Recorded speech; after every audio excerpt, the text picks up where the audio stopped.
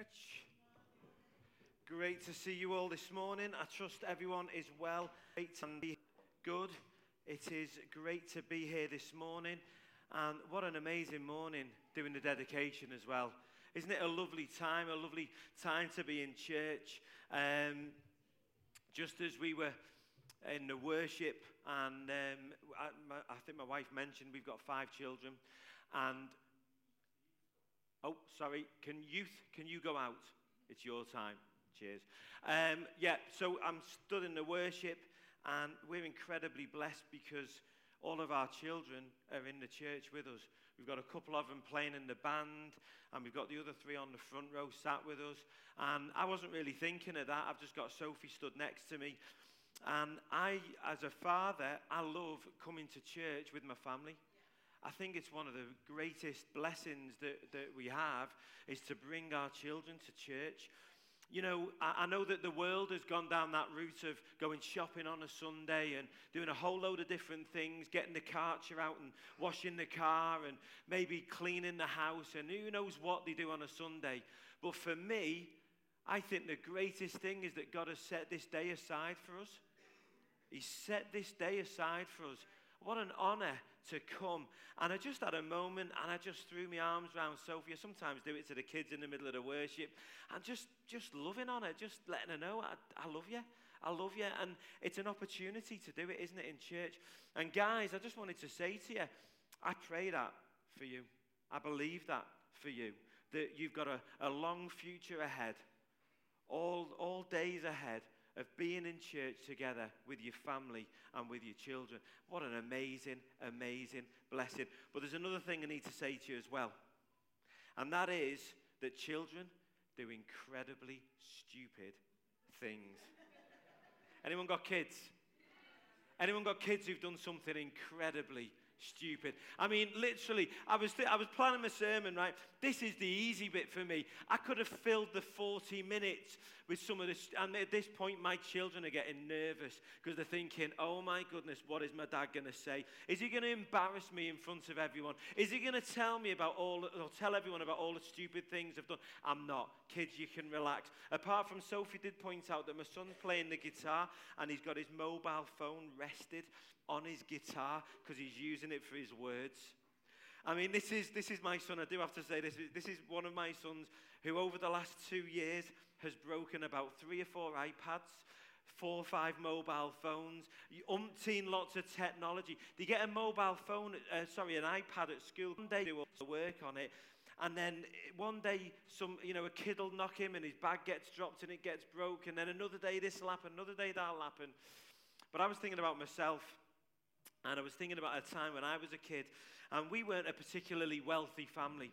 I wouldn't say we were poor, but we weren't well off. And a kid in the 80s, it was the middle of the 80s, and anyone remember Artexing?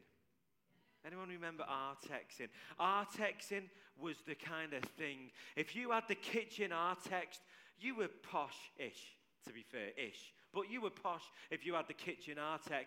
So my family, my mum and my stepfather, they'd gone and they'd Artexed the kitchen. And this guy had come in and he'd done it in this lovely swirl pattern, and it was all perfect.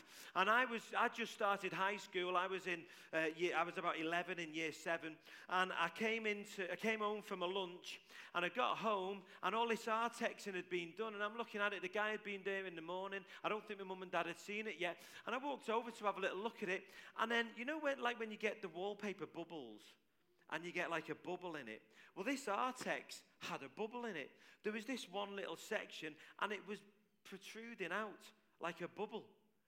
And for some reason, still I don't know why, I decided to put my finger in it and put this hole in the Artex. So literally, I'm stood there, I'm only kind of 11, and I'm thinking, oh no, I've literally just put my finger through the Artex. I'm thinking I've ruined the whole thing.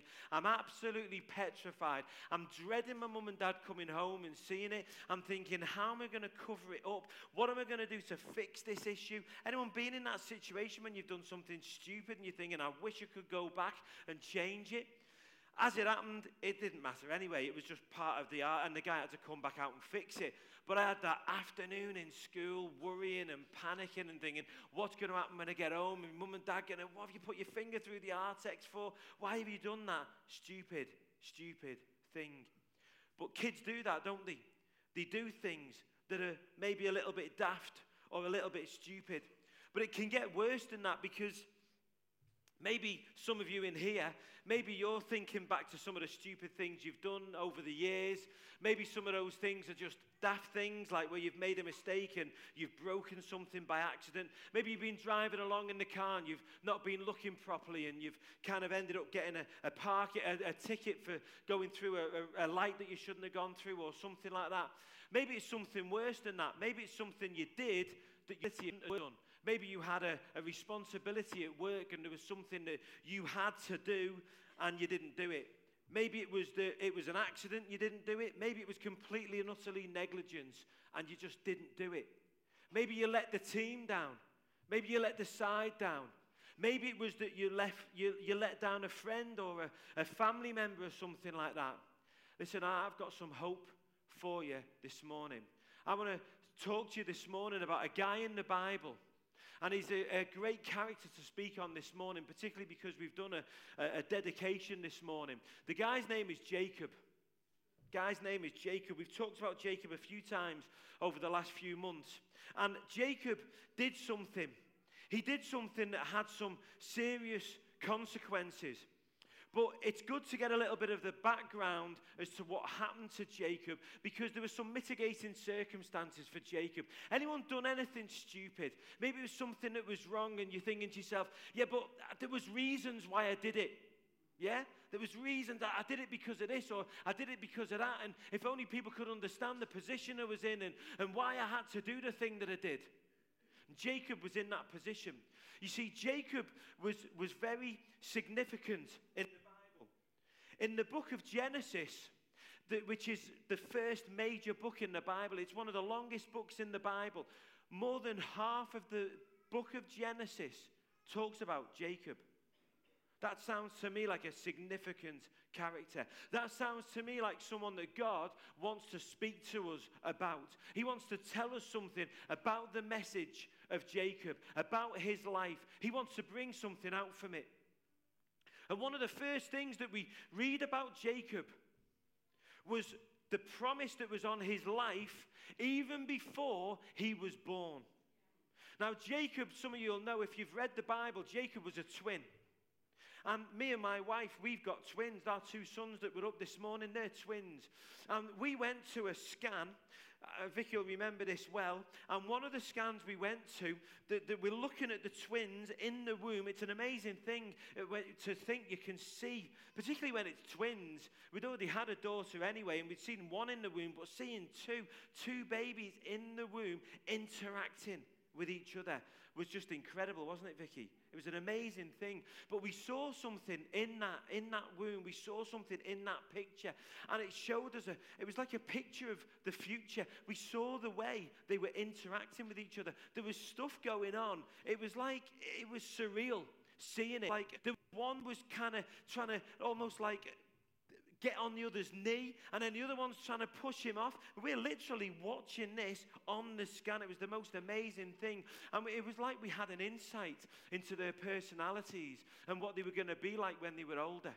But you know, the Bible tells us that Isaac's wife, Rebecca, she had, if you like, a biblical scan. God showed her a picture of what was going on in her womb. You see, she knew something was going on in her womb. She knew something was different. Maybe it was out of the ordinary. I don't know what it was, how she knew. I'm a guy, I've never been pregnant. I don't know what it's like. But she knew such that she went and inquired of God. She went and inquired of God to ask him what was going on. What was going on? What was happening? What is going on in here? Why do I feel the way I feel? Why am I getting these feelings or these thoughts? And this was even before he was born. And God showed her. God showed her what he saw. God showed Rebecca what God, could see in the womb. And beyond. And beyond. The most amazing thing. The Bible says in Genesis 25, verse 21. The beginning of this verse is really important because the beginning of this verse tells us that Isaac, Rebekah's husband, loved her.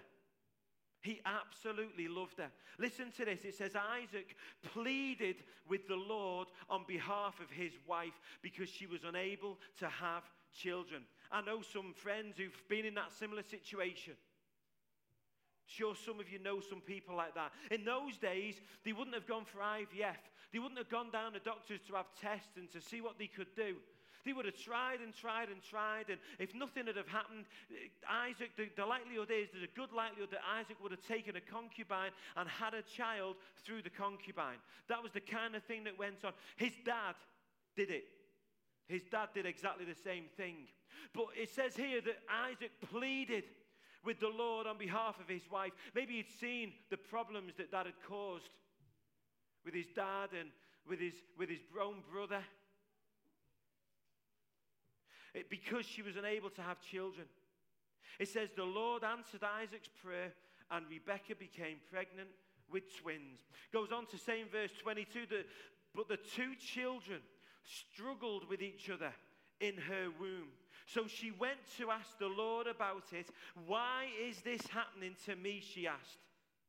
And the Lord told her, there's the biblical scan, the Lord told her, he said, the sons in your womb will become two nations. From the very beginning, the two nations will be rivals. One nation will be stronger than the other, and your older son will serve your younger son. God told Rebekah. But as far as we know, he didn't tell Isaac. There's no recording that I've found, maybe it's in there, but I've never found it, of God telling Isaac. But he told Rebekah. I'm sure Rebekah told Isaac, and it could have been the case that God told Isaac as well. But there's a reason why God majors on the fact that Rebekah was told. You see, she took it to heart. She believed in it. She believed what God had told her. And it tells us, it's obvious that Isaac either didn't believe in it. Well, actually, he didn't believe in it, because to believe isn't just to believe that it's true. You know, when the Bible talks about belief and faith, and you know, you can't separate belief and faith. They are, belief is part of faith, and faith is part of belief. The two are entwined. You can't split them. You can't pull them apart. But to believe in the biblical sense is to act on that belief. It's to have that conviction that what you believe is true and that you're going to do something about it, that you're going to respond to it. But Isaac didn't. Or certainly he didn't respond to it in the way that God wanted him to. And this what's happened, what God's told Rebekah. If you're new to church, if you're new to God, and maybe you've never been a Christian before, maybe this is the first time you've even come to church, the Bible calls this prophecy. This is God telling us about something that's going to happen before it happens. Before it happens. And me and Vicky, we've experienced that in our life. We had a situation years and years ago. We were newly married, and we couldn't really afford our own home, and we were struggling, and we'd ended up moving in with Vicky's mum for a time. And we were praying, and we were saying to God, I'd gone back to university, so I was studying, and I was only able to work part-time at that time, and so money was tight, and it was difficult. We couldn't get a house, but we were praying, and we were believing to God. In fact, me and Sophie used to pray every night together that God would give us a home. And then we sat roughly over there in that part of church, in that little side over there, not in this building, in a previous building. We sat on that side, and literally in the middle of the message, God said to me, and I turned to Vicky, and God spoke to me in the message, and he said, there's a house that your sister-in-law owns. I want you to go, and I want you to put your hands on it and pray on it. That house is going to be yours. Now, at that time, that house was promised to someone else. She had sold the house. The sale had fell through, and it was being rented. Someone was going to rent that house. So we went round. The house was empty. It hadn't been rented. And I felt a bit stupid, I'll be honest with you. I'm kind of talking to Vicky about it, and I'm thinking, is she going to think I'm stupid? And I went round to the house, and I stood there, and I'm making sure there's no one around, because I'm feeling a little bit daft. And I kind of put my hand on it, and I just kind of said a little prayer and claimed it, if you like. Claimed the house, and a few months later, we got the house. It all fell through. It happened a couple of times. Someone else came along. It fell through, the person who was going to rent it. Someone else came along. At that point, I'm thinking, we've got it. And then someone else came along, and I'm thinking, Have I got it wrong here? But no, God hadn't got it wrong. It was absolutely. And you know, that house, I'll tell you something else about that house. We literally, at the time we got that house, and there's people in this room that could acknowledge this is true. The house was a big 4-bedroom house. There was only me, Vicky, and Sophie. And Vicky, we moved into the house and found out she was pregnant. We went for a scan, and it was literally right near the hospital. We walked to the scan and found, and I remember before we'd gone for the scan thinking, why has God given us such a big house? This house seems too big for us. We went to the scan and it was twins. Just saying. Just saying. A few years ago, about 4, maybe 5 years ago, we took over the church. Tina handed the church over to myself and Vicky to steer, to steady, to trust. But not many people know, but some do, fortunately, that about 3 years earlier than that, God had told me it was going to happen. He'd said, you're going to take over. You're going to be leading a church. And it happened. God speaks things before they happen. I'm not saying this for me. This is not about me. This is not about me. This is about God and his promises. This message is about God and his promises. God speaks things that are going to happen before they've happened, before they've occurred. And the fruit is the evidence. The fruit is the evidence. And God spoke things over Jacob's life before he was even born. Hallelujah to that little boy Gideon. Mighty man of God. Come on. Come on. Many of you will know what happened with Jacob. He had this promise on him. I'm going to read some verses about it, but there's not time. I mean, it's half the book of Genesis. I can't read it all, so I'm going to have to just pick a few out. But I'll give you a little overview of it, just to remind some of you know it, and for those who don't know the story.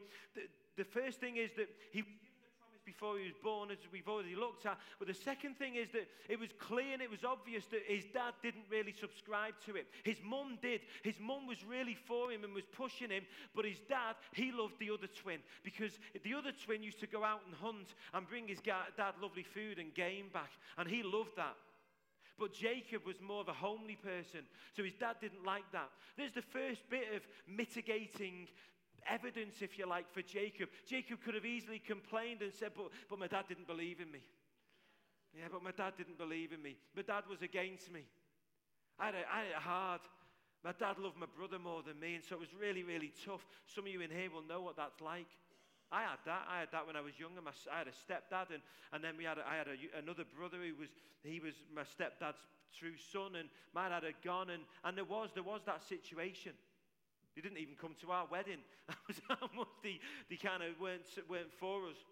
But some of you in here will know that. You'll know what that feels like, to feel that you've not been believed in, to feel that people have been against you, to feel that you've had to kind of do things to get yourself up, to get yourself on your feet, because everything's been against you, because it's been tough. And Jacob had that. He had that situation. He had a promise on his life.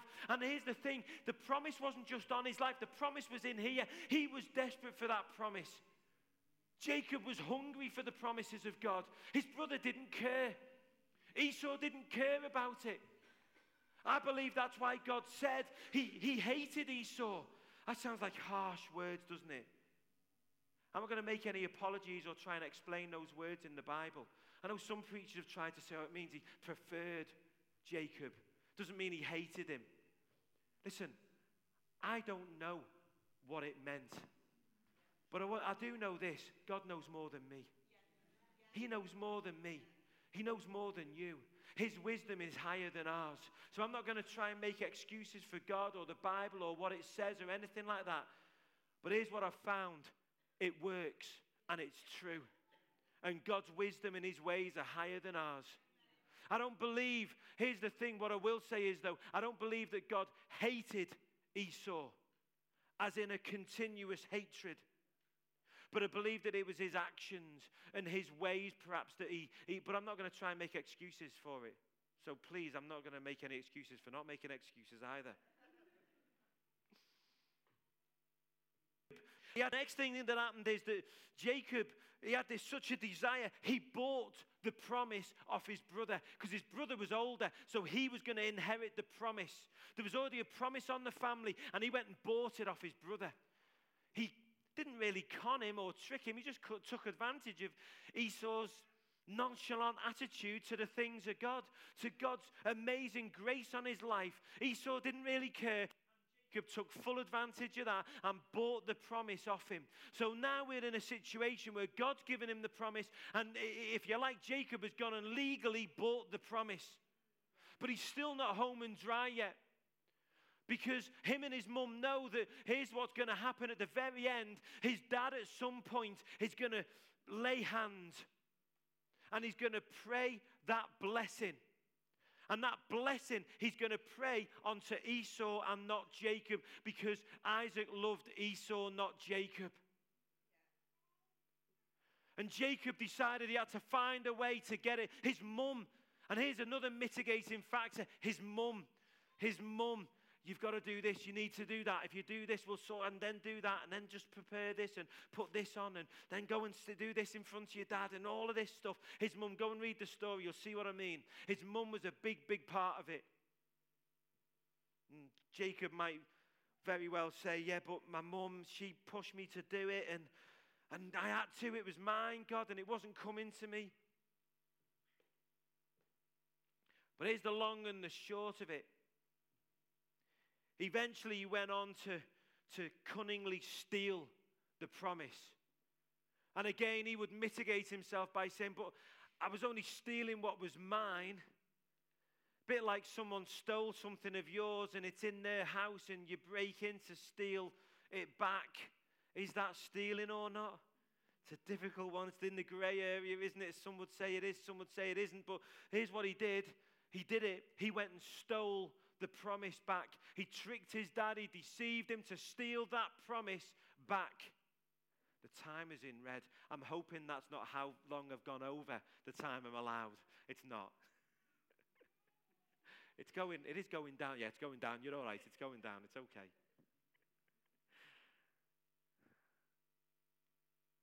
Consequences were he had to go into hiding. Over 14 years in hiding. He had to flee from his brother. Literally, in fact, let me tell you what his brother said. I'm going slightly out of kilter. It says in Genesis 27:41, if we can get that up, it says, from that did what he did on, from the time that Jacob did what he did to deceitfully get the promise off Esau, to trick him, it says, from that time on, Esau hated Jacob because their father had given Jacob the blessing. And Esau began to scheme. I will soon be mourning my father's death. Then I will kill my brother Jacob. His mum got wind of it. His mum told Jacob again, his mum getting involved, you need to flee. You need to get out of here. He's going to kill you. You need to run for your life. Go to my uncle's place and go, or your uncle's place. Go there, my brother. He'll look after you. So he went, he ran, he fled, spent over 14 years, and God blessed him. God blessed him amazingly for those 14 or more years while he was there. Everything, his uncle was just as bad towards him. He was trying to scheme and get stuff off him and trick him and whatever, and Jacob would do the same back. It was an absolute mess. You read the story, it was just, they were both 6 of one and half a dozen of the other. Even his wife stole as they were leaving. Because eventually it got to a point and God says, let me go back a few verses, Genesis 31:3 says, then the Lord said to Jacob, this after Jacob he's fled, he's been in hiding for 14 or more years, and it says, then the Lord said to Jacob, return to the land of your father and grandfather and to your relatives there, and I will be with you. Now, this is crunch time. This is crunch time, because Jacob's told to return to the land of his fathers. He's got to go home. And who's at home? Well, Esau's, he is and he isn't. If you read it and you really look into it, Esau's not quite where he's sent to go. He's actually in another place, but Jacob goes and meets him on the way. He actually goes out of his way to meet Esau. I would guess because he knew eventually it was inevitable he was going to have to come face to face with him. So he heads off, he heads back home, and he goes to the place where Esau is to go and to meet with him. And he's clever, Jacob. One thing you can say about him, he's clever. And so he thinks about it, and what can I do? And he devises a scheme, and he sends his messengers, not himself, his messengers, to go and meet Esau and to tell him that he's coming. But he gives them strict instructions. He said, make sure that Esau knows I'm coming in peace. Too right, he's coming in peace. It's Esau not coming in peace he's worried about, not whether he's coming in peace or not. Send these messengers off, and he's got some hope at this point that it's going to be okay until the messengers return. Until the messengers return. Listen to what the messengers say, because this is the key part of the story. It says in Genesis 32 verse 6, it says, after delivering the message, the messengers returned to Jacob and reported. Here's what they said. Imagine, just for a moment, you're Jacob. You've stolen from your brother. You've stolen his birthright.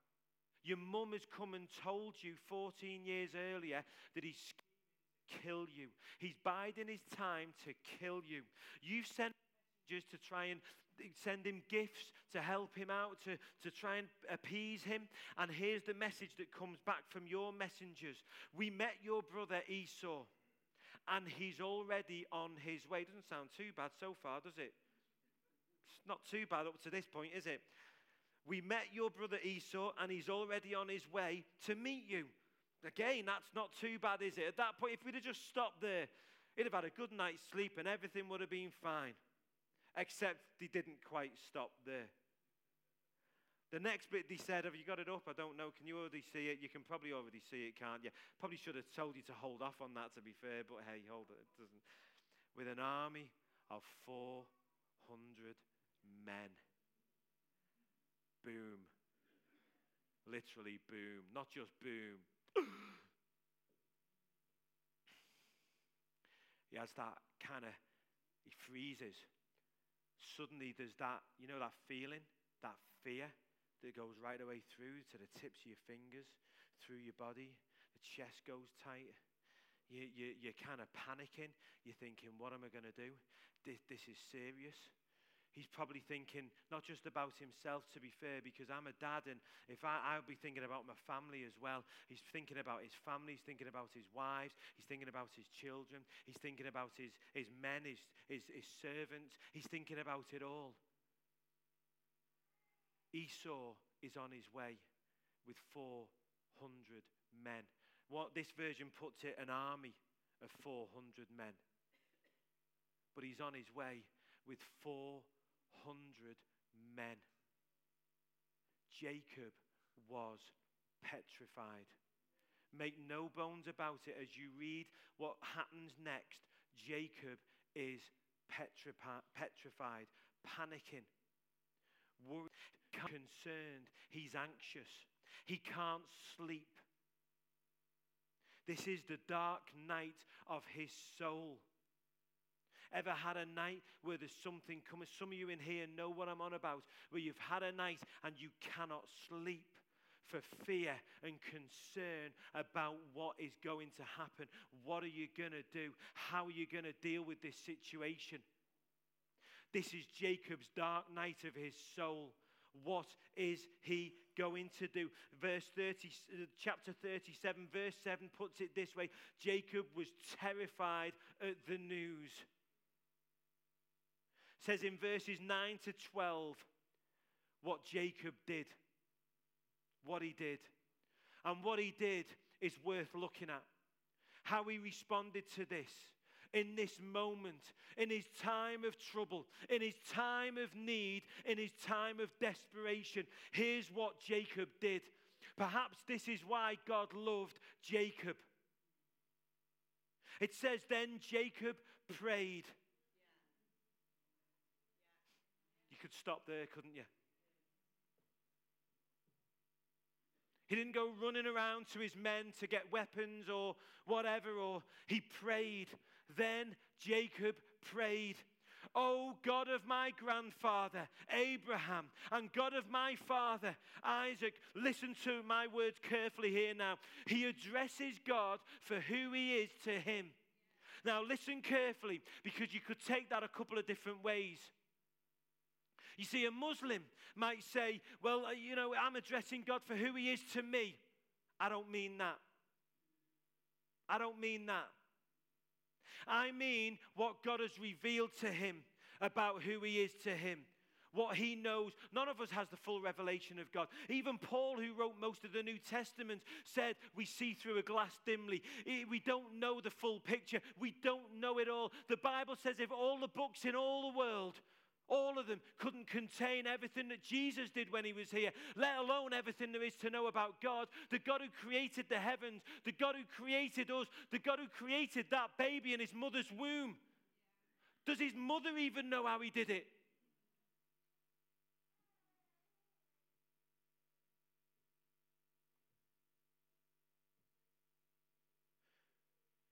So understand this, what I mean when I say this.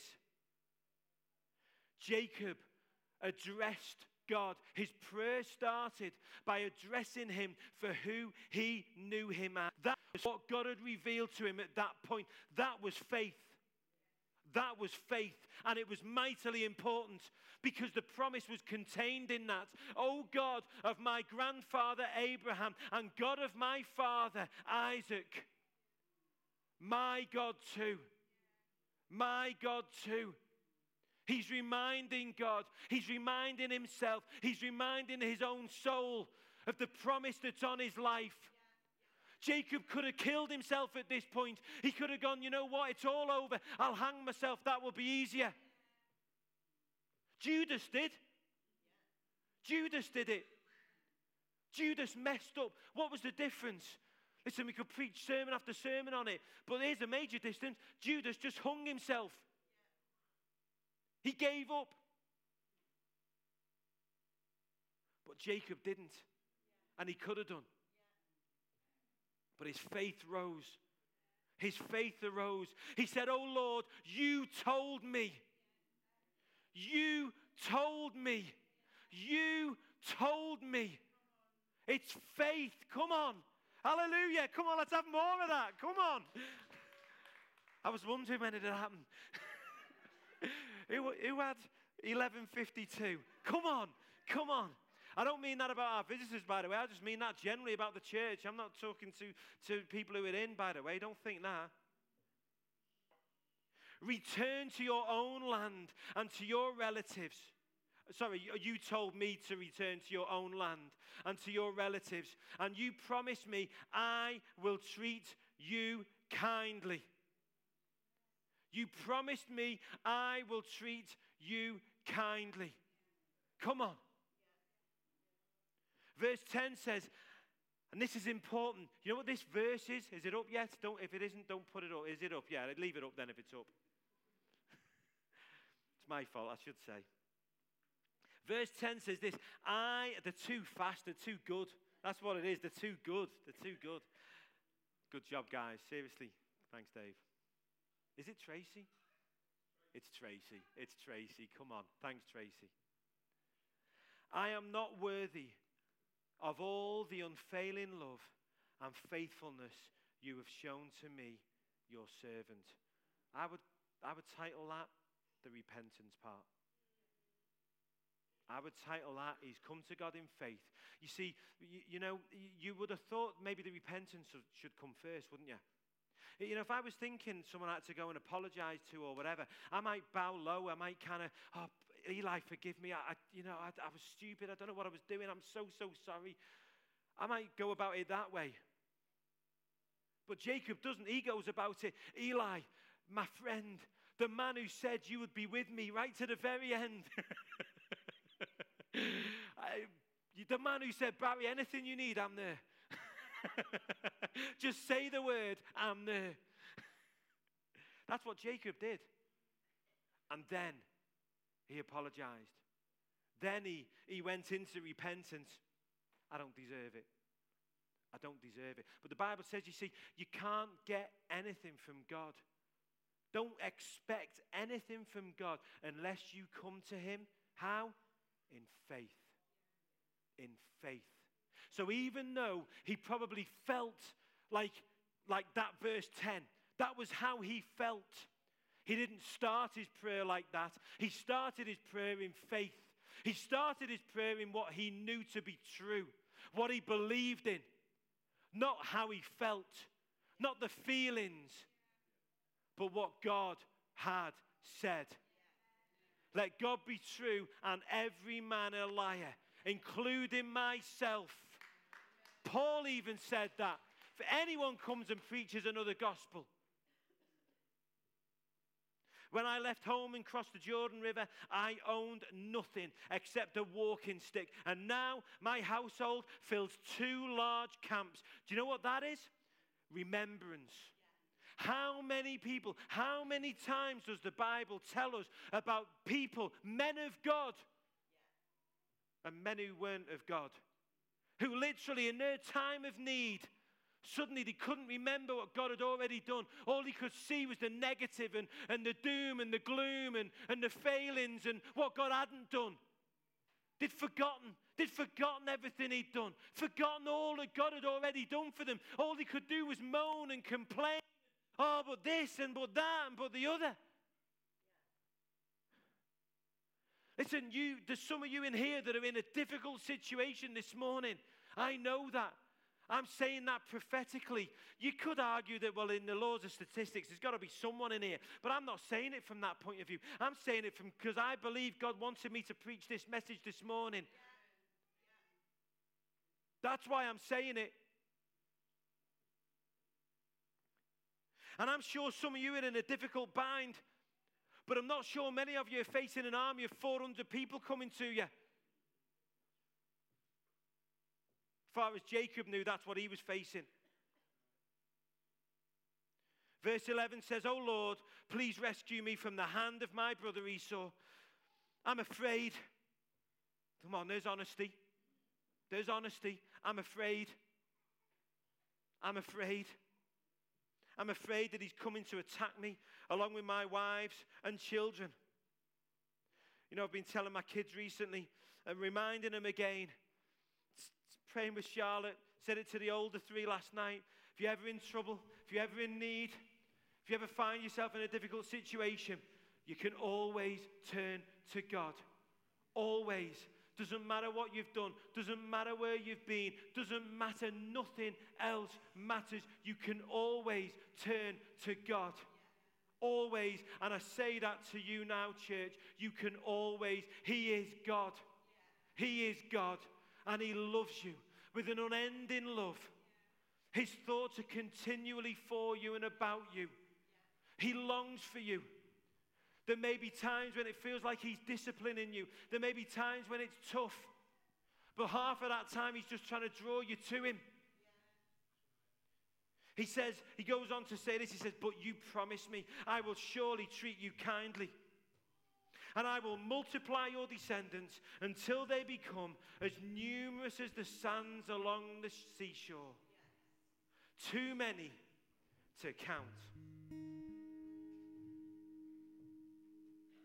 You know, I said earlier on that this message is about God's promises. You know, the vision that God gave us for this church, we've said it since, particularly a particular vision about a year ago. We've said it over and over to the people that we've shared it with in detail. One of the key things about it is it's not about us. It is not about us, but it is about God and his promises. It is about him and his promises. He keeps his promises.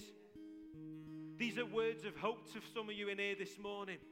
God keeps his promises even when you don't. Even when you let him down. Even when you mess up. And you know what God did? He rescued Jacob. He rescued Jacob. Come on. He rescued Jacob. When he met Esau face to face, They embraced. Esau was made up to see him. Esau wanted to bless him. And I believe God did that. God did that. God did that because it was part of the promise. Whenever it was that he did it is irrelevant. God did it. He answered Jacob's prayer and he did it. And he looked after him and he kept it. In time of need, in time of trouble, turn and call on me. Call on him. Call on him. Look to the hills from where your help comes. It is Jesus Christ, our Lord and Savior. God loves you. Come on, church, shall we stand? Come on. If you believe that, come on, let's praise him. Let's praise him now. Thanks, Adam. Bless you guys. Thank you. Come on, team. What a team. Aren't they amazing? Come on, encourage them as they get up. Encourage them. You know, it's hard at times for this team. They work hard. Come on, team. Come on. Encourage them by praising with them. Encourage by singing with them. We love you guys. Let's do it. Let's worship him. Let's praise him. Let's lift the roof off this place. Come on, let's praise him. Let's maybe not lift the roof off because it's not quite ours yet, but come on, let's praise him. Hallelujah.